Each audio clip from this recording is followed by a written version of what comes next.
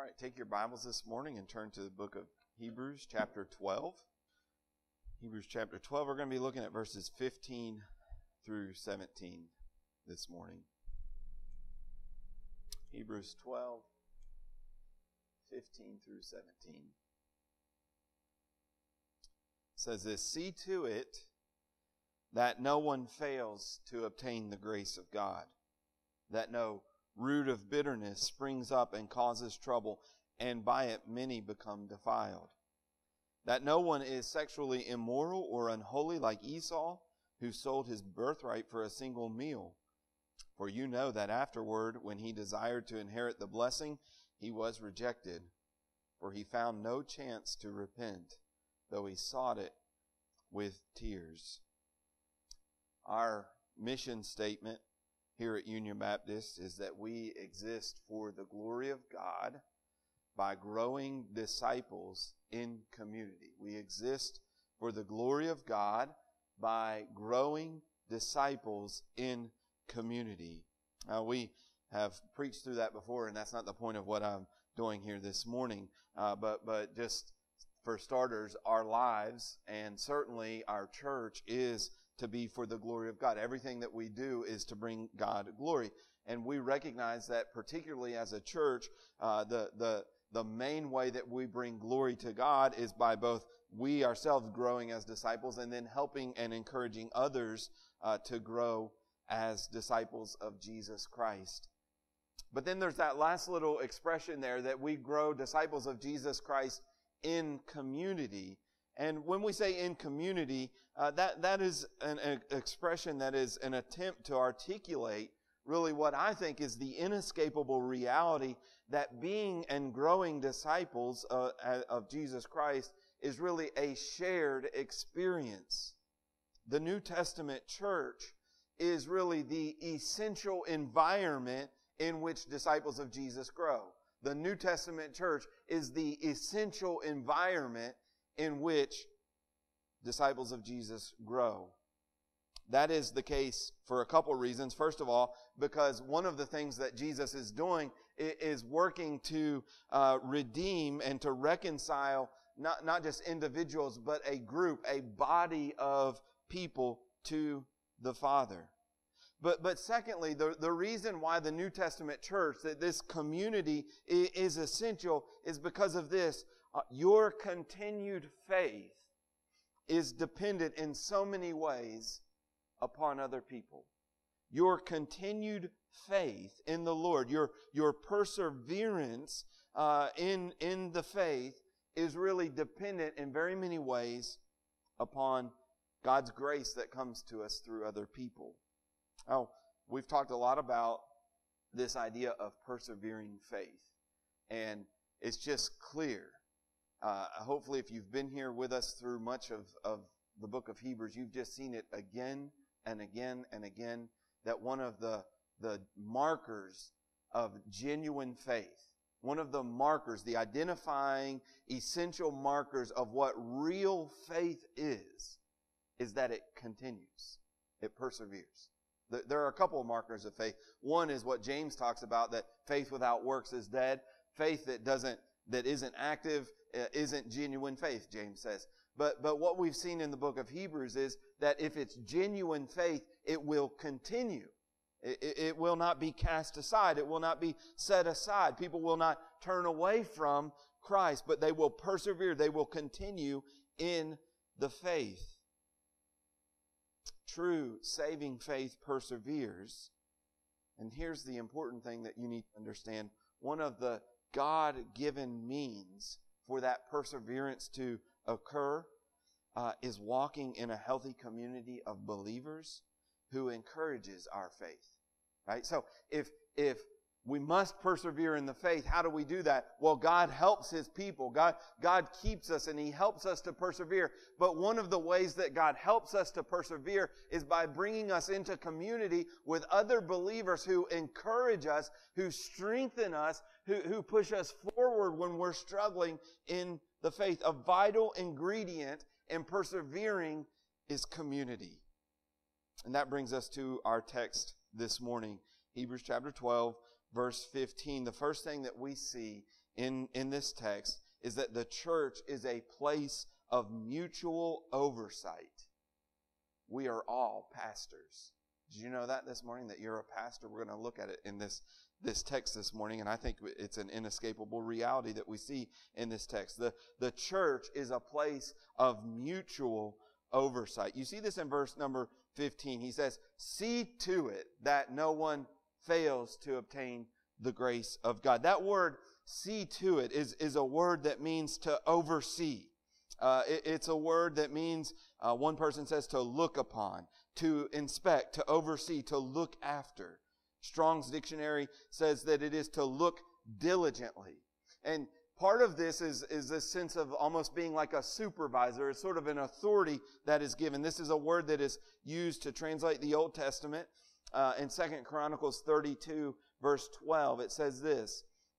They're talking about repairing the temple in this context. And it says this, "And the men did the work faithfully. Over them were set Jahath and Obadiah, the Levites of the sons of Moriah, and Zechariah and Meshullam of the sons of the Kohathites, to have oversight."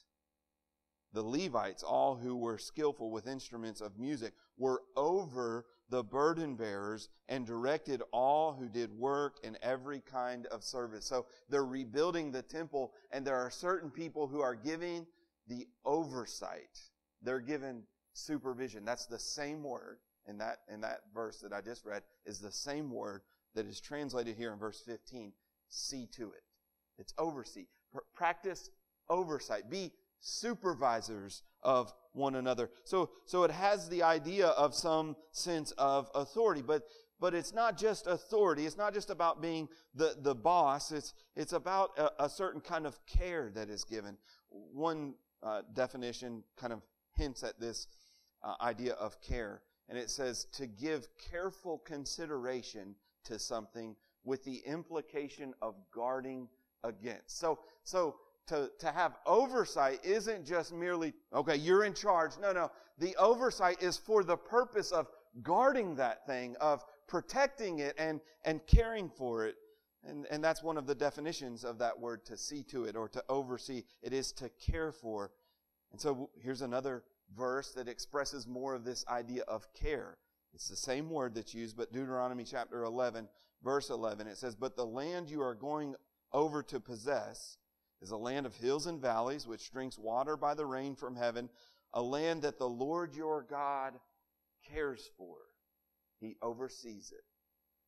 "The eyes of the Lord your God are always upon it, from the beginning of the year to the end of the year." See, he's overseeing it. He's caring for it. So it certainly includes this idea of guarding or caring or protecting. And there's an old word that used to be used when people talked about membership of the church. And the word is watch care. Have you ever heard that expression before? You've come under the watch care of the church. Well, that's a kind of an antiquated word that we don't use a whole lot anymore. Maybe some of you have never heard of it. But that idea is trying to get at this expression. When you enter into the body of the church, you're entering into this mutual kind of oversight. You're entering into this watch care. There's this supervision. There's this overseeing that happens, and it's for the purpose of caring for your souls. This is why our church covenant talks about this as well. That we obligate ourselves to watch over one another in love. Now, the interesting thing about this word is that it really is the word that's given as one of the 3 titles of pastors. You know, in the New Testament, there are 3 titles that are given to pastors. There's pastors, which is shepherd. There are elders, which is used various places. And then there's this word overseer. If you have the King James, if you grew up reading the King James, the word overseer is the word that in the King James gets translated as bishop. It's someone who has oversight. But this word overseer that is used in Hebrews chapter 12 to see to it, is here applied to everyone. But it's a word that is used for pastors. So Paul writes to the Philippians And he says, to all the saints of God in Christ Jesus who are at Philippi, with the overseers and deacons. The two offices, pastors and deacons, the overseers and the deacons.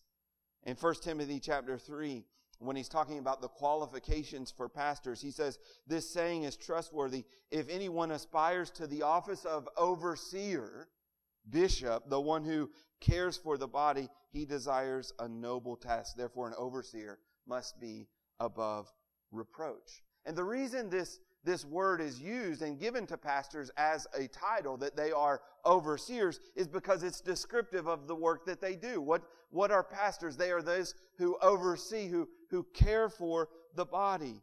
So it's used in 1 Peter chapter 5. Peter writes and he says, so I exhort the elders among you.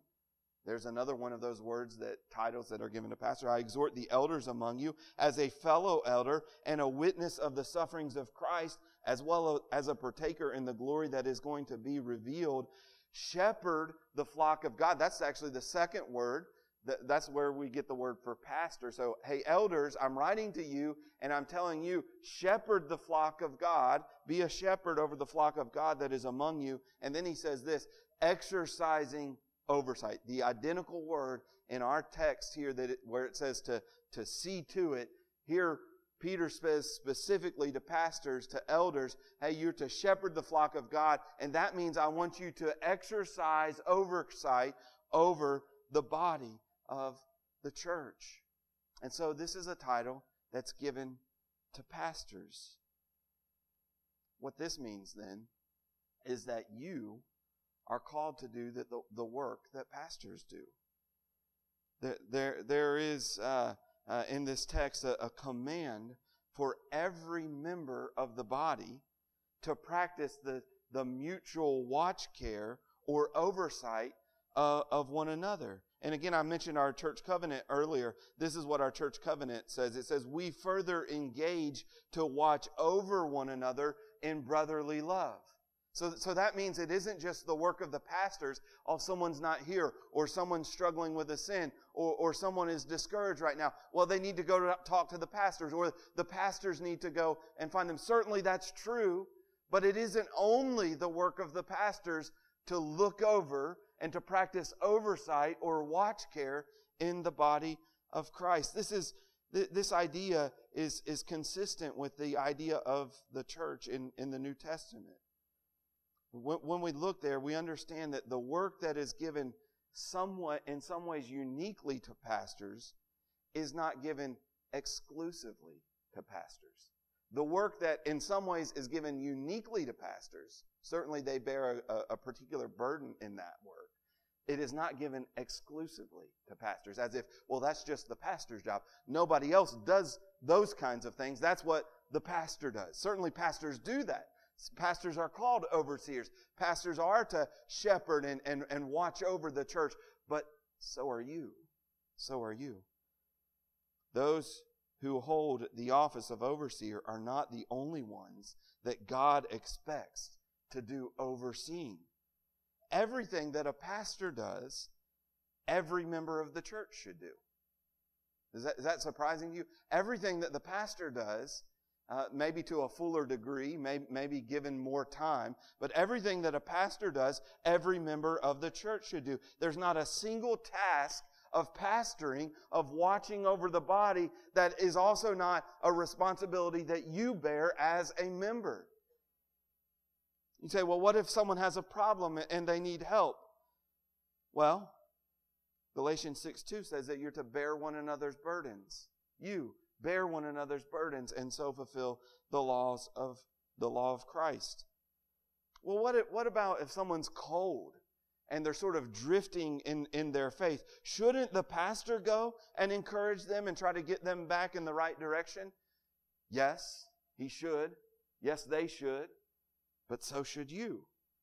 Hebrews 10:24 says that we are to let us consider how to stir up one another to love and good works, not neglecting to meet together as the habit of some, but encouraging one another, and all the more as you see the day drawing near. He doesn't just say, hey, pastors, you stir people up to love and good works. hey, if someone's discouraged and drifting from the Lord, you go and encourage them. No, he says, church body, you do that. You love one another. You stir one another up. You encourage one another. You say, well, what if someone is really kind of becoming hardened in their sins and they really need to be exhorted? Isn't that something that really only the pastor can do? Surely those difficult situations are that's when the pastor is supposed to step in. But no, Hebrews chapter 3 verse 13 says, but exhort one another as long as it is called today, that no one may be hardened by the deceitfulness of sin. All of you are to exhort one another, not just the pastors. You say, yeah, well, what if somebody's struggling with some sin and they need to confess their sin and have someone pray for them? Well, James 5:16 says, confess your sins to the pastors. No. Confess your sins to one another and pray for one another. Well, what if someone's dealing with discouragement or depression? Well, 1 Thessalonians 5:11 says, therefore encourage one another and build one another up just as you're doing. Not just pastors encourage one another. All members encourage one another. You say, yeah, but sometimes people are grieving, and maybe pastors are particularly good at going to people who are grieving. They've lost a loved one, and pastors have been trained in how to do that. They know what to say to people in that situation. Well, 1 Thessalonians 4:13 says that we are to encourage one another with these words. And the words that he's talking about, well, let me just read it. It's 1 Thessalonians 4:13. It says, but we do not want you to be uninformed, brothers, about those who are asleep, that you may not grieve as others do, who have no hope. For since we believe that Jesus died and rose again, even so through Jesus, God will bring with him those who have fallen asleep. And so we will always be with the Lord. Therefore, encourage one another with these words. So if there's someone grieving in the church, what do? You're like, I don't know what to say to them. Yes, you do. Encourage them with the words of the resurrection. Remind them. That's all I do. I go to someone who's grieving, someone who's lost a loved one. That's what Jared does. We go and we say, remember the resurrection. Remember what Jesus has accomplished. That's where your hope. Let me encourage you with that. And guess what? You are to do that. Encourage one another with those same words. You say, come on. Aren't pastors really the ones who are supposed to do the work of the ministry? Isn't that their job? Well, Ephesians 4:11 or 4:12 says that pastors and teachers were given to equip the saints for the work of the ministry. The pastors and teachers were given, and the gifts that God gave to the church were given so that you would be equipped to do the work of the ministry. Not just pastors. The work of the ministry is not the job of a few qualified and trained people. Jared and me and now Jeffrey is in that process, and we do the work of the ministry. No. God has given gifts to the church so that you all would be equipped to do the work of the ministry. You say, yeah, but I think pastors have sort of a special knowledge. They know how to counsel people. I don't have the know-how. I don't have the understanding. Well, Paul said in Romans 15:14, I myself am satisfied about you, my brothers, that you yourselves are full of goodness, filled with all knowledge, and able to instruct one another. And that word instruct is really the word, we could even translate it as counsel. You're filled with knowledge. You believers are filled with all the knowledge you need, and therefore you are able to counsel other people. You're able to instruct them. You say, well, I don't know. What's the Word of God? That's what I don't have some special knowledge. I take the Word of God and I take the problems of people and I try to say, what does Scripture teach about this problem that you're dealing with here? And you're able to do that. You're filled with the knowledge of God's Word. And you say, well, pastors know so much Scripture, though. They've been trained and they've studied it a lot more. And then Paul would say to you in Colossians 3:16, let the word of Christ dwell in you richly, teaching and admonishing one another in all wisdom. You see, if you want to get better at this work of ministry that you are called to do, this mutual oversight, then what you need to do is let the word of Christ dwell in you richly so that you're able to teach and admonish one another. You say, yeah, but pastors have authority and people are supposed to submit to them because of the authority and the position that they've been given. Well, Ephesians 5:21 says that we are to submit to one another out of reverence for Christ. You see, the New Testament idea is that every member of the body should be doing the things that we say often that pastors are to do. Yes, pastors may be especially gifted or they may be better trained or more qualified in some way, but that doesn't mean that you're not called to do it as well. Listen, there are other pastors out there that are more qualified than me. There are other pastors that have much more knowledge than I have. There are other pastors certainly that are more gifted than me or Jared, but God in His providence has placed us in this particular location with this body. John Piper would be a much better pastor. He's more gifted, better preacher, wiser than I am, but guess what? He can't pastor every church. God has placed me and Jared, and now He's raising up Jeffrey to be in this position to pastor this particular church. And so it is with you. Yet, yes, maybe I've had more training and experience to help counsel other people and encourage them or watch over them in that way, but I'm not in every situation that you're in. You have particular relationships, and God has put you in a place to be able to speak to people that I wouldn't be able to speak to in that situation. Listen, if God tells you that you are to oversee, then you're an overseer as well. You're an overseer. You're a pastor. Every member of the church, in that sense, is a pastor. Secondly, this morning, we see this mutual oversight, this every member pastoring is necessary because of our sin. Why is this necessary? Why do we need other people to watch over us, to have this supervision or this oversight? Well, the reason is because of our sin. There are three dangers that are listed in these verses, three particular sins, and what we really see is that all three of the sins are really one sin in one sense. They're all essentially the same in that they are all sins that result in the same end, but they are unique in that they are slight variations in the path that they take. There are three distinct paths to the same end. And what is that end? Well, it's the sin that's been talked about again and again in the book of Hebrews, and it's the sin of apostasy. In Hebrews, there's a very clear notion of the fact that people who profess faith in Christ, but then through neglect or a hardened rebellion and sin, do not persevere in their faith.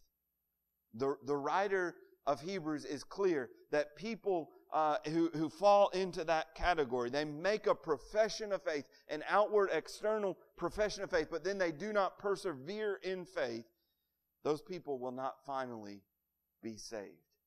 And that's why we need this oversight. That's why we need this mutual watch care. Because we are all prone, as the song says, prone to wonder, Lord, I feel it. Prone to leave the God I love. You're prone to it. I'm prone to it. I've still got sin in my heart. You've got sin in your heart. We all need a mutual watch care, an overseeing of one another that helps prevent us from drifting away from the Lord in such a way that we would come into the judgment of God. We've looked at these passages. I'm not going to spend a lot of time, but Hebrews chapter 6 is one of those passages that talks about this sin of falling away from the Lord. Hebrews 6, 4-6, it says, "For it is impossible in the case of those who have once been enlightened, who have tasted the heavenly gift, and have shared in the Holy Spirit, and have tasted the goodness of the Word of God, and the powers of the age to come, and then have fallen away. It's impossible," he says, "to restore them again to repentance, since they are crucifying once again the Son of God to their own harm, and holding Him up to contempt." You could see that again in Hebrews 10, 26-29. It's another passage that warns against that. Those are warning passages. And that reality is what makes this mutual watch care a necessary thing. Because it's possible, what this is saying, for people to, in an outward sense, to experience some of these things, to make a profession of faith, to join the church, to appear as if they're following Christ, and then for sin to enter in and to harden their hearts, and for them finally to turn away from the Lord and end up in an eternity of God's judgment. That's a possibility. And the thing that delivers us from that, the thing that marks us out as a genuine believer, is that we persevere, that we continue in our faith, that we do not abandon our faith, that we do not turn away from the Lord. The severity of this reality places a great responsibility on us then. First, you individually, you need to guard your own heart. You need to recognize when there's a temptation and when there's a sin pulling you away from the Lord. And you need to, and we talked much about those warnings, you need to take caution in that. But secondly, then, we have an obligation to help secure the continued faith of other members of the body. We have a responsibility not only to guard our own hearts, but to watch over one another. We don't let anyone else slip away. We don't let anyone else drift from the Lord and abandon their faith. We have an obligation to go after them and to seek to bring them back in the way that they might be saved. We have that obligation, and we see this. I mentioned the warning that's given in Hebrews 10:26. I maybe should have read it.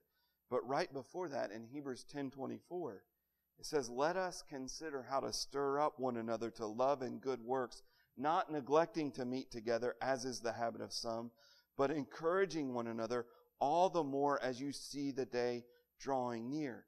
So that is that encouragement for us to come together as a body. Don't walk away from the church. Don't neglect gathering with God's people, because you need to be exhorted, you need to be encouraged, and you need to be stirred up in your faith. And you need the church to do that. We need one another. I need you. You need me. We all need each other to stir each other up. And the reason that we need that is that he goes on in Hebrews 10:26, because if we go on sinning deliberately after receiving the knowledge of the truth, there no longer remains a sacrifice of sin. You see, in that context, the reason that we are to engage in this life of the church and this mutual encouragement and this mutual oversight and this mutual stirring one another up is because if we go off into a life of sin, we are going off into a life that will come under the judgment of God. And we don't want that. We don't want that for ourselves, and we need to guard our own hearts, but we have an obligation to guard each other, to oversee. We have an obligation, as this verse says in Hebrews 12:15, to see to it that does not happen. See to it. It is our responsibility then, and we need to be skilled in it. What does it look like when someone drifts away from the Lord? Well, he gives us here 3 different sort of pathways. They all are essentially the same thing. They're all someone abandoning their faith, but he gives us sort of 3 pathways to get there. And we need to recognize those. We need to be able to distinguish, hey, I think this person's drifting away from the Lord. So here's the first one. The first sin that he warns us about is falling short of the grace of God. Falling short of the grace of God through a passive faith. Do you see this again in verse 15? See to it that no one fails to obtain the grace of God. Practice this oversight. Oversee one another so that no one fails to obtain the grace of God. That word fail to obtain is a word that means to fall short, to run out of, or to be lacking. One person says it means to fail in some measure, to attain some state or condition. It's what the writer of Hebrews warns about in Hebrews chapter 4, verse 1, when he says, "Therefore, while the promise of entering his rest still stands, let us fear lest any of us should seem to have failed to reach it." See, there's this goal of entering into the rest, entering into heaven. And we need to be careful. We need to fear. We need to understand that there's a danger of us failing to enter into that rest. So how would we fall short of the grace of God? How would we fail to reach it? How would we fail to obtain the grace of God? Well, the answer given in the book of Hebrews, as we've already mentioned, is this idea of persevering faith. The person who does not persevere in their faith is a person who will not enter into his rest. It is a person who will fall short of God's grace. You see, biblical faith, and we've already said this, is an active faith. It's a persevering faith. Biblical faith strives. It strives. It works. It does something. If you say you have faith and there's no action behind that faith, that is not real saving faith. Biblical faith strives. That's why we said, I just read that in Hebrews chapter 4, verse 1, that we need to fear lest we should have failed to reach it. And he goes on and says in verse number 11 of that same chapter, he says, let us therefore strive to enter that rest. Let us strive to enter that rest so that no one may fall by the same sort of disobedience. You see, there's this promise of rest, and we get there by enduring in our faith, and therefore we need to strive to enter that rest. Biblical faith is a faith that strives. We see this also in verse 14. You remember we just talked about holiness, the holiness of God, and what does he say there? Strive for peace with everyone and for the holiness without which no one will see the Lord. We are to strive for holiness, and if there is no holiness, you will not see the Lord. Why is that? Is it because we're saved by our holiness? Are we saved by our striving after holiness? No, we're saved by faith. We're saved by believing and trusting in Jesus. But faith that is genuine is a faith that is active. It's a faith that strives after the holiness of God. And if you don't have holiness in your life, verse 14 says, you will not see the Lord. Therefore, strive for holiness. So we are called to strive. So what is it then that we're to oversee? Well, see to it that no one stops striving for the Lord. That no one stops striving to enter the rest. That no one stops pursuing holiness in their life. And that's one of the ways that people fall away. They just begin to become passive in their faith. They begin to just become lackadaisical. And they're not any longer pursuing holiness. They're not striving after the Lord. Their faith just becomes passive. And over time, that passivity leads to a complete abandonment of faith. And you are to see to it, first of all, in your own life that does not happen. But we have an obligation to watch over one another. So when we see brothers and sisters pulling back and becoming more and more passive in their faith, that's a warning sign. And you say, well, shouldn't the pastors go talk to them and exhort them and encourage them? Yes, they should. And you are the pastors. I should. Yes, there is an office of pastor. I don't want to act as if there is no office of pastor. There is, and I have an obligation. Jared has an obligation to do that. But you have an obligation as well to look after, to oversee. And when you see people pulling back and becoming passive in their faith, you need to be aware of that. Second, the second sin that is mentioned here is the sin of allowing sin to slowly grow in your life, which ultimately produces unbelief and death. Slowly allowing sin to grow in your life. So he says in verse 15, see to it that no one fails to obtain the grace of God, and that no root of bitterness springs up and causes trouble, and by it many become defiled. So this is the second thing that we need to watch out for. First, that someone would fall short of the grace of God. Second is that a bitter root would spring up in someone's life, and that by it many would become defiled. What is this idea of a bitter root? Well, it's not literally here, I think, speaking about bitterness. There is a sense in which we need to watch out for bitterness. It can grow in a person's life. But it's referring really to a root that produces bitter fruit. It's a root that produces something that is really bad or poisonous. It has bad results. This idea, I think, actually comes from the Old Testament in Deuteronomy 29:18. There, the law is given, And the Lord is speaking to His people after the law has been given. And He says in Deuteronomy 29:18, beware lest there be among you a man or a woman, a clan or a tribe, whose heart is turning away from the Lord our God to go and serve the God. So watch out for that. He tells them in the Old Testament people of God, watch out that there's not an individual or a family or a whole tribe whose heart turns away from the Lord and they go to serve other gods. You all watch out for that. Same thing is true for us. We've got to watch out for that happening. And then he goes on to say this, beware lest there be among you a root bearing poisonous and bitter fruit. You see that kind of turning away from the Lord? It doesn't just happen, does it? Somebody doesn't just wake up one morning and say, I'm not going to be a Christian anymore. I'm not going to church anymore. I'm not a believer anymore. I'm rejecting Christ and I'm going into a life of sin. It doesn't happen like that almost ever. What happens is that slowly over time, people begin to allow things to grow in their life. They begin to allow sinful thoughts and sinful practices to take root. And that root begins to grow. And they cultivate that root. They don't kill it. They don't destroy it. Instead, they let it get deeper and deeper and stronger and stronger. And finally, it bears bitter fruit.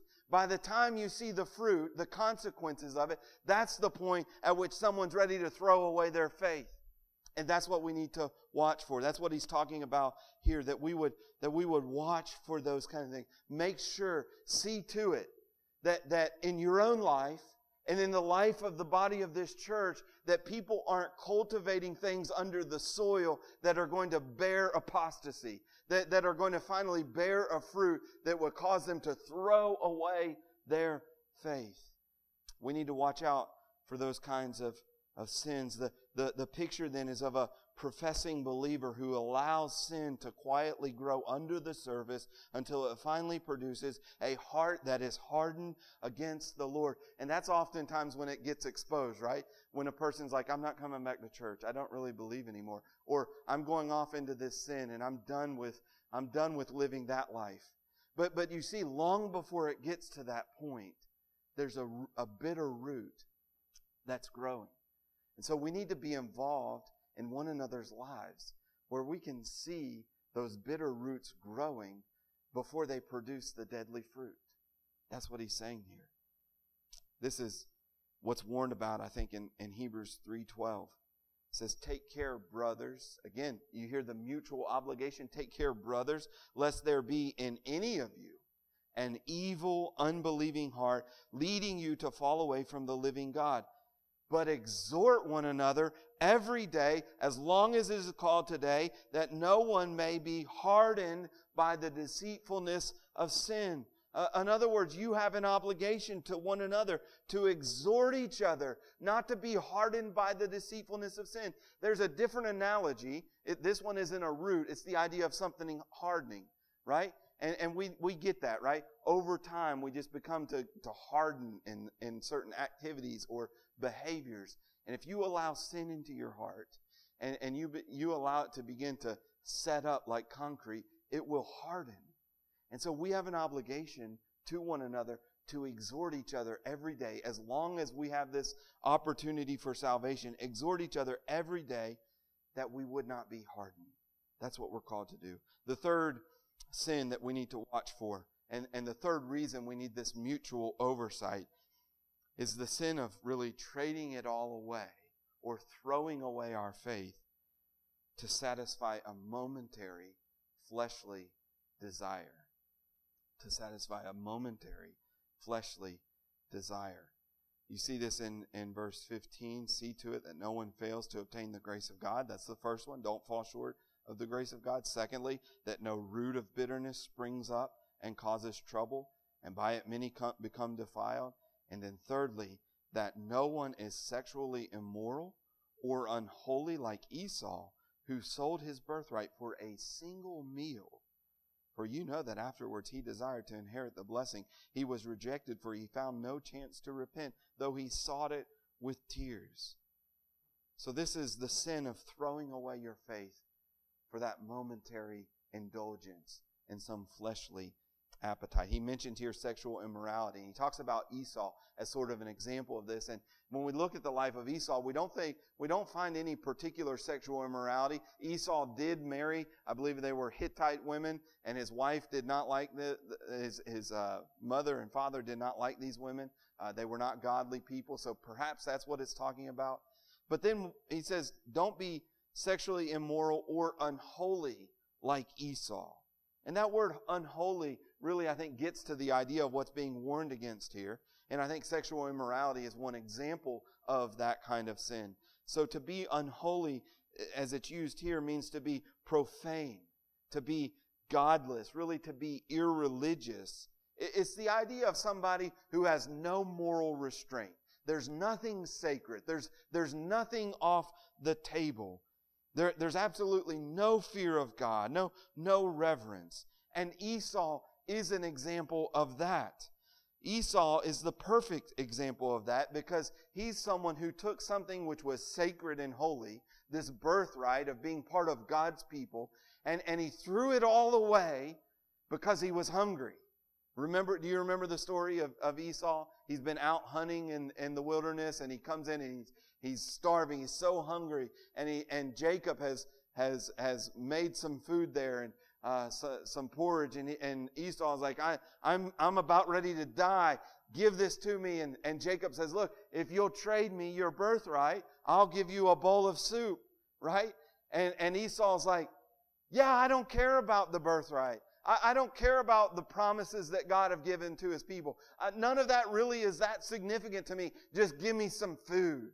I've got a fleshly appetite, and it needs to be met right now. I want it, and I want it now, and I don't care about any consequences. There's nothing sacred. There's nothing important about that. Give me the satisfaction of eating some food right now. Matthew Henry says about this sin, he says this, though he was born within the pale of the church, that is God's people. Talking about Esau, he was born in the pale of God's people. And having the birthright as the eldest son, and so entitled to the privilege of being prophet, priest, and king in his family, he was so profane as to despise these sacred privileges and to sell his birthright for a morsel of meat. The great sin was that he thought so little of the blessing of being part of God's people that he was willing to trade it all away for some momentary satisfaction, to satisfy this fleshly appetite. He didn't look beyond the immediate moment of gratification. That's all he looked at, this moment of gratification. I've got to satisfy my appetite. He didn't think about anything beyond that. And that's the danger that we need to guard against.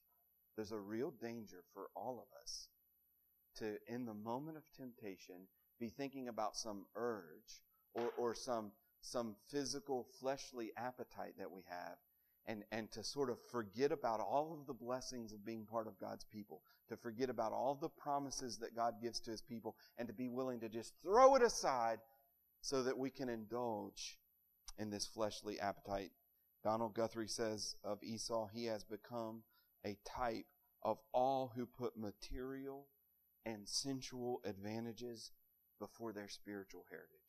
And we're all tempted to do that. Again, Matthew Henry says this, he profanely despised and sold the birthright and all the advantages attending to it. So do apostates, who to enjoy sensual ease and pleasure, though they bore the character of the children of God and had a visible right to the blessing and inheritance, give up all pretensions thereto. Apostasy from Christ is the fruit of preferring the gratification of the flesh to the blessing of God and the heavenly inheritance. Listen to that again. It's the fruit of preferring the gratification of the flesh to the blessing of God and the heavenly inheritance. And we need to see to it, not only in our own lives individually, but we need to watch over one another that no one does anything so stupid. And people do it all the time. They think, I'm just going to give that up. There's this woman, she looks so attractive. I'm going to just cast away everything.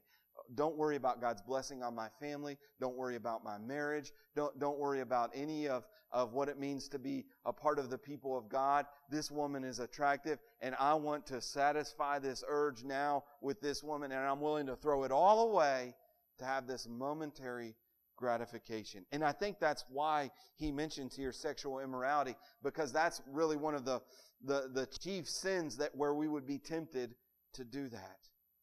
And we got to guard one another from doing that. We've got to watch over one another. Finally, we'll close with this morning. We'll bring this to a close. This mutual oversight, this every member pastoring, it can be done.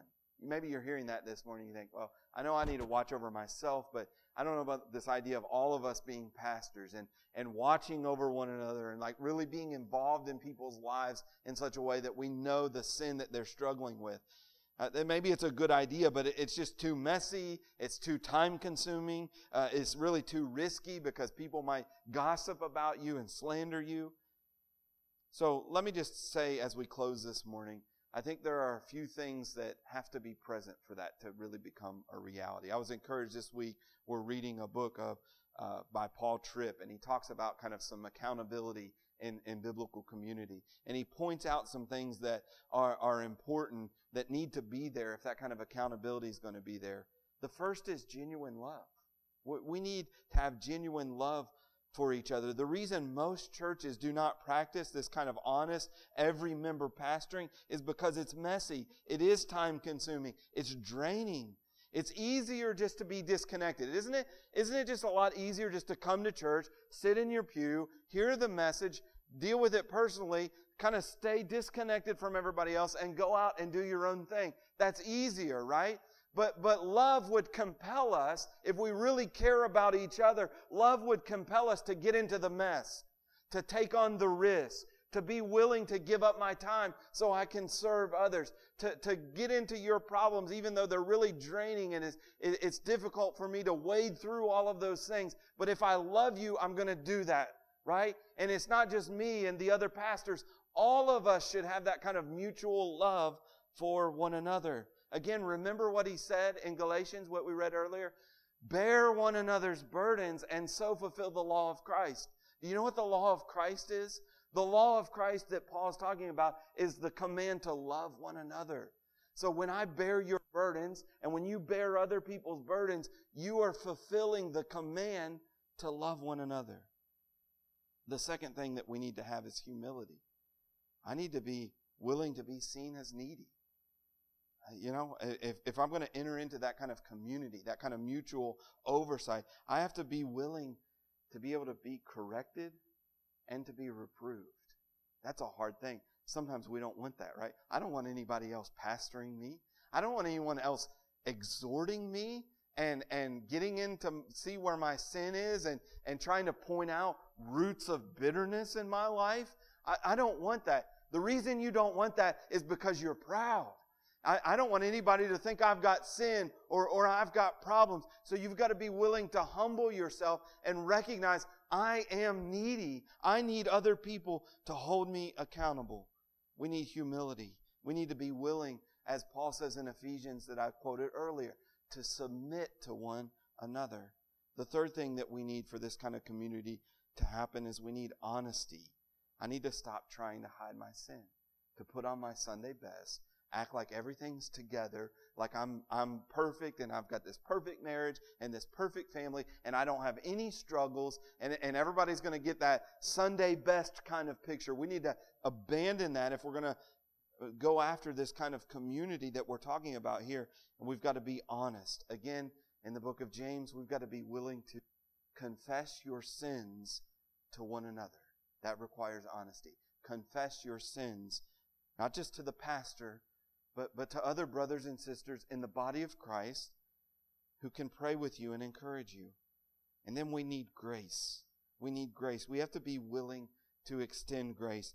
People often are not willing to open up and be pastored by other people because there's this fear of self-righteous condemnation. You know, if I confess my sins, they're going to think I'm a horrible person.